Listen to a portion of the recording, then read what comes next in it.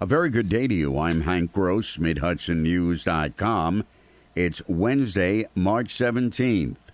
Dutchess County Executive Marcus Molinaro's annual State of the County address this year, delivered virtually from his office in Poughkeepsie on Tuesday, spoke of unity, love, and hope as the COVID-19 pandemic reaches the one-year mark. In his 15-minute address, he traced the tremendous impacts the virus has had on the loss of life, employment, housing, and the basic necessities of life. Molinaro also traced the good the county, organizations, and volunteers have done and continue to do to help people during these troubled times. The county executive said, though, that the county and nation will become stronger than ever before. I have said in the past and believe now more than ever, our future rests upon our ability to solve problems. Seek refuge on common ground. Think big to build and dream together. The new way of life is already emerging with the vaccines and new jobs being created, he said. More than 4,200 residents of Ulster County have applied for the Universal Basic Income Pilot Program, which will see 100 families each receive a $500 check every month for a year. It's part of the county's Project Resilience to provide funding for families in need. The county's partnering with the University of Pennsylvania, which will select the winners by way of a lottery system, with another 100 individuals participating in a control group, says County Executive Patrick Ryan.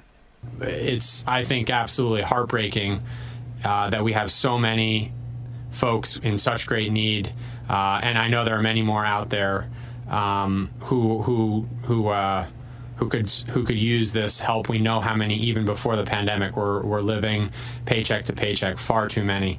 So this is a small step to address that. Ulster's the first county in the nation to undertake a large-scale universal basic income pilot program. The first check should go out to the selected families in May.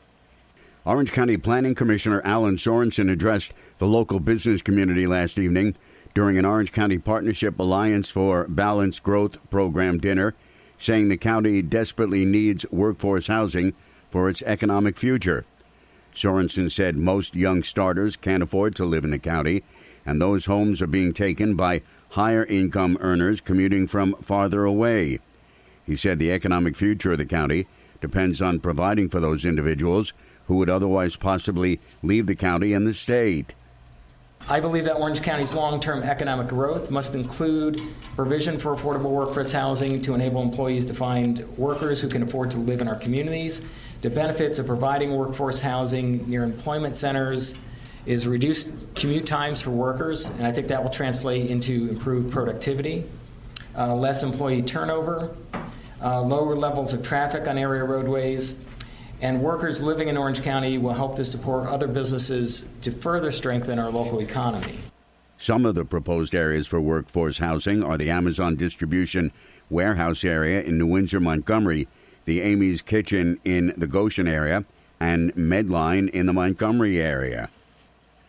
Legalization of recreational marijuana in New York is expected to be right around the corner. Senate Majority Leader Andrea Stewart Cousins of the Hudson Valley says it's not a matter of if, but when. The governor would like it passed as part of the state budget, which would translate into millions in new revenue for the state. The budget deadline is April 1st. Stewart Cousins says there is one little impasse over criminality of driving while ability impaired, but she believes that can be overcome. We're trying to figure a way forward so that, there will be some understanding of vehicle, of safety. And I'm pretty sure that we'll be able to work through that with the Assembly as well. So, I'm optimistic that it will, be resolved sooner than later. Stewart Cousins said legislation will also add to the economy and provide jobs as well as ease the legal impacts on the black and brown community, which she said has been hardest hit by current and past marijuana laws. The new federal stimulus funds being distributed to Americans are being electronically deposited in their bank accounts if they have one, but for those who don't, they're receiving a plastic debit card, and that's causing confusion among many. Congressman Antonio Delgado held a virtual town hall session last night going over the federal COVID-19 stimulus plan and progress of the federal government with regard to COVID relief. More gunfire in the city of Newburgh early this morning as police investigated at 43 Lutheran Street. A male victim who was shot in the abdomen was taken to the hospital. Officers found shell casings in the hallway at that address at around 3:30 a.m. A Roland, Pennsylvania man's in the Sullivan County Jail in lieu of $100,000 bail following a chase through the county that resulted in him ramming 4 police cars before he was taken into custody. I'm Hank Gross, MidHudsonNews.com.